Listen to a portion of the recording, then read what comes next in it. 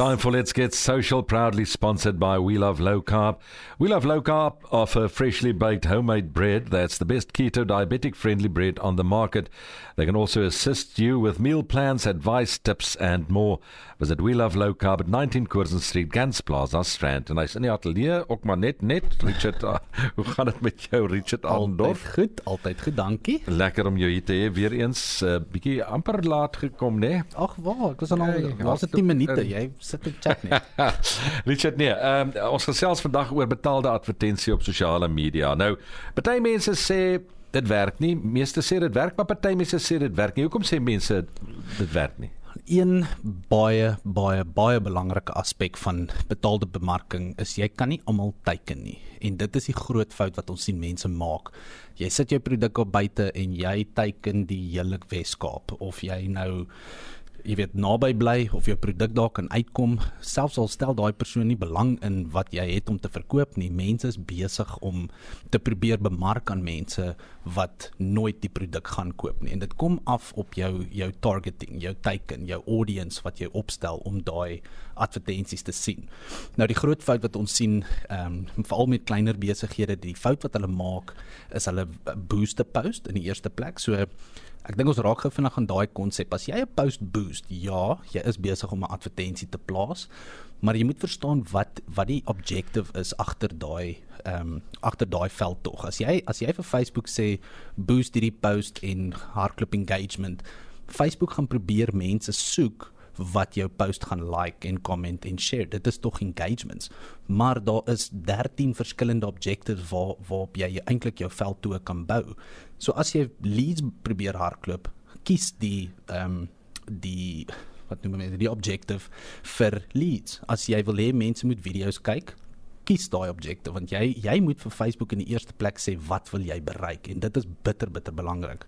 Ek wil amper sê meer belangrik as dit is jy moet die regte teikenmark opstel. Jy moet vir Facebook sê wie is die mense wat jy wil hê die advertensie moet sien, en logies moet dit mense wees wat belangstel in jou produk. So die groot fout wat ons sien wat mense maak is hulle, kom ons sê jy het 'n plaaslike besigheid hier in die Helderberg.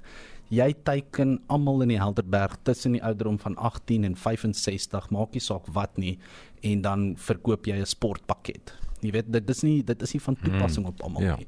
So dit is die grootste fout, en as ek 'n klein bietjie raad met jou kan los op buite, jy wat advertering hardloop, jy wat aktief is op sosiale media, voordat jy daai knoppie druk, maak nie saak of jy 'n post maak, 'n video maak, advertensie maak, vra vir jouself, vir wie is hierdie, en hoe gaan daai persoon hierdie advertensie inneem, wat gaan hulle perspektief wees, want as 'n besigheidseienaar, jy adverteer altyd uit jou eie oogpunt uit, wat jy dink mense gaan sien, of wil sien, en 9 uit 10 van die kere is dit heeltemal verkeerd. Ja, jy weet, mens sit, en dit is dalk waar mense fout maak, want die mens dink mos nou, as jy 'n produk het, almal wil die ding hê, of hy nou 80 jaar oud is, of jy hoop so uit die aard van die saak, en dan dink jy maar, kom ek adverteer vir almal. Korrek. Dis wat gebeur in 'n mens se kop. En daar's nie fout daarmee nie, maar as jy gaan kyk, jy weet, rand vir rand wat jy spandeer om besigheid in te bring, 'n mens wil nie net geld in 'n potjie gooi en hoop vir die beste nie. Jy wil weet dat as jy daai geld gaan insit, gaan jy iets uitkry. En jy moet amper Facebook sien as 'n masjien, of dit nou Facebook is, Instagram, TikTok, Twitter, dit is van toepassing oor al die platforms en advertering in general. Jy moet altyd dink aan wie is die persoon aan wie jy hierdie probeer verkoop. En dis hoekom jou targeting so belangrik is, want jy gee vir Facebook inligting om besluite te neem. So jy kan nie vir hom die verkeerde inligting gee nie, want dan gaan hy natuurlik die verkeerde besluite neem. Jy moet dit sien as 'n masjien. As jy vir hom junk gaan ingee, gaan hy vir jou junk teruggee. So ek dink die maklikste manier om hierdie te verduidelik is, kom ons sê jy verkoop melk. Dit is redelik belangrik dat jy nie mense teiken wat lactose intolerant is. Ek sou so dink, ja. Byvoorbeeld. Ek sou so dink. Maar so logies soos wat dit klink en so eenvoudig soos wat daai konsep klink, is daar mense wat adverteer en geld in die stelsel insit, maar hulle teiken die heeltemal verkeerde mark. En dit is daai voorbeeld. As jy melk verkoop, moet jy nie mense teiken wat lactose intolerant is nie. Nou, kom ons gestel jy het nou so gemaak, verstaan wat die impak daarvan is jy gooi nou geld in die masjien en jy sê vir Facebook verkoop nou my melk en hy gaan dit nou wys aan almal binne daai perke wat jy vir hom gegee het en ongelukkig soos ek nou sê meerderheid van die mense los daai perke wyd oop. So dit beteken Facebook gaan dit vir almal wys. Hy gaan dit vir die ou wys wat lactose intolerant is, hy gaan dit vir die persoon wys wat 'n vegan is, hy gaan dit vir almal wys. So jy moet regtig daai teikenmark kleiner kry en die woord wat ons gebruik is meer targeted en dit gee vir Facebook die geleentheid om vir jou daai resultate te kry en sodra daai resultate inkom is daar wat ons noem optimizing, so Facebook weet wie is hierdie mense en hy gaan soek vir jouself nog sulke mense. So dit is belangrik dat jy van die begin af die regte mark of die regte audience stig vir Facebook om hierdie advertensies te wys. As mens nie seker is hoe om dit te doen nie, is daar maatskappye wat jou kan help, wat vir jou kan sê, luister, kom, doen dit, dan gaan dit jou mark tref. Absoluut. Want jy weet, ek is dom met die goeder, so as ek nou 'n ding gaan plaas, gaan ek dit net maar vir almal sê, gooi dit vir almal oop, wat kan ek, want ek weet nie hoe om vir Facebook te sê, ek soek net daai mense tussen 20 en 30 nie. Is daar maatskappye wat ou kan help met dit? Daar is maatskappye, ons is natuurlik een van hulle, maar as dit vir die klein besigheid eienaar is, wil ek eerder voorstel om jy weet, hou aan daarop werk, want jy gaan nou jou geld vir iemand anders betaal om dit toe te pas, jy weet nie of die ander maatskappy dit gaan reg toepas nie, en jy het min beheer, want jy moet nou maar jou vertroue in daai persoon sit, en ek dink die argument wat ek probeer stig hierso is, as jy klein besigheid is, elke randjie maak 'n verskil. So as dit nie nodig is om iemand te betaal nie, leer vir jouself om dit te doen. Leer hoe werk hierdie goed. Ek sê dit so baie keer, maar the University of Google is for free. Ja. Klim op Google, gaan soek vir die antwoorde, gaan kyk op YouTube, gaan kyk die video's, gaan kyk op ons webblad en gaan kyk na my social handles, ons deel raad reeltyd rondom hierdie. Gaan kyk hoe stig 'n mens 'n veldtog en hoe teiken jy die regte mark, want voordat jy daai boost knoppie druk of daai publish knoppie druk op jou ad, daar is plekke waar jy jou audience kan gaan stel. So gaan werk daarmee en gaan dink vir jouself, as jou produk van toepassing is, kom ons sê vir mense tussen 45 en 65, dit help nie jy bemark dit vir die jonger mark nie, want jy mors jou geld. Ek is bly jy sê dat ek het nou al 'n paar rand gemors hoor. Ek sê net daar's baie mense. Boost of gooi hom net vir almal. Daar's baie mense. Ek dink net so na die breek, dan sal ek net 'n goeie voorbeeld deel vir 'n fotograaf byvoorbeeld. 3 verskillende maniere wat 'n fotograaf hulle self kan bemark, want ons het nou vanoggend toevallig daaroor gepraat. In Switserland is dit regtig 'n groot ding vir fotograaf om hulle self te bemark. En daar was 'n Suid-Afrikaanse fotograaf wat nou op hierdie post kommentaar gelewer het en gevra het, jy weet, werk dit? En toe ek dit nou hoor vanoggend, toe dink ek vir myself, jy's ja, natuurlik werk dit, maar die feit dat jy daai vraag vra, beteken jy verstaan iets nie, en dit is dan die probleem, is om te verstaan hoe werk hierdie goed. Net hierna gesels ons verder.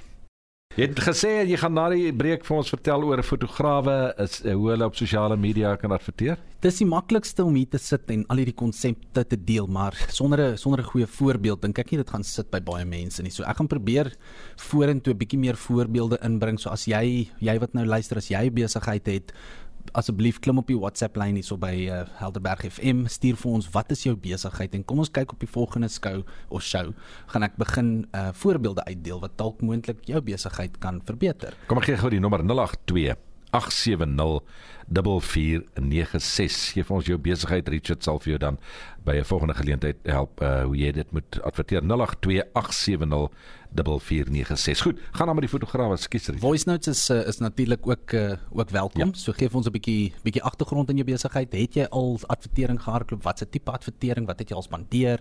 Waarmee sukkel jy? Laat weet ons 'n bietjie en kom ons bespreek dit op die show vorentoe. So terug by ons voorbeeld, fotograaf. Ek hou van hierdie voorbeeld.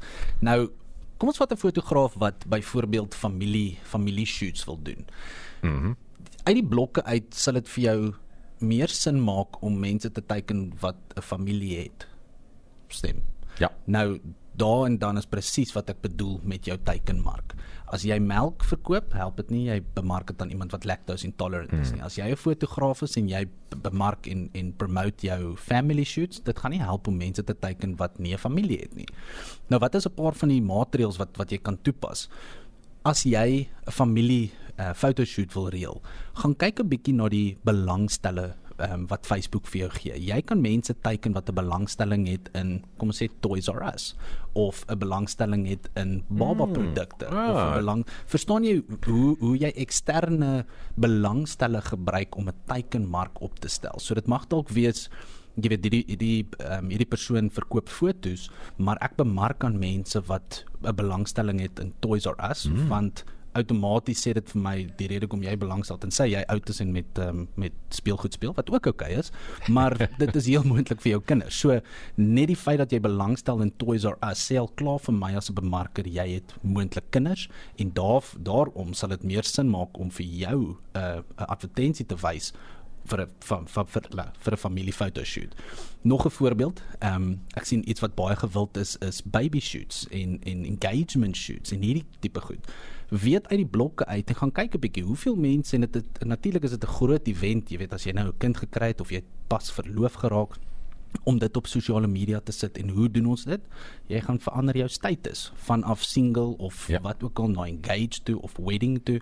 Jy as 'n fotograaf kan mense gaan teiken wat hulle status geupdate het binne die laaste 3 maande. So kom ons sê byvoorbeeld jy hardloop nou 'n advertensie vir baby shoots.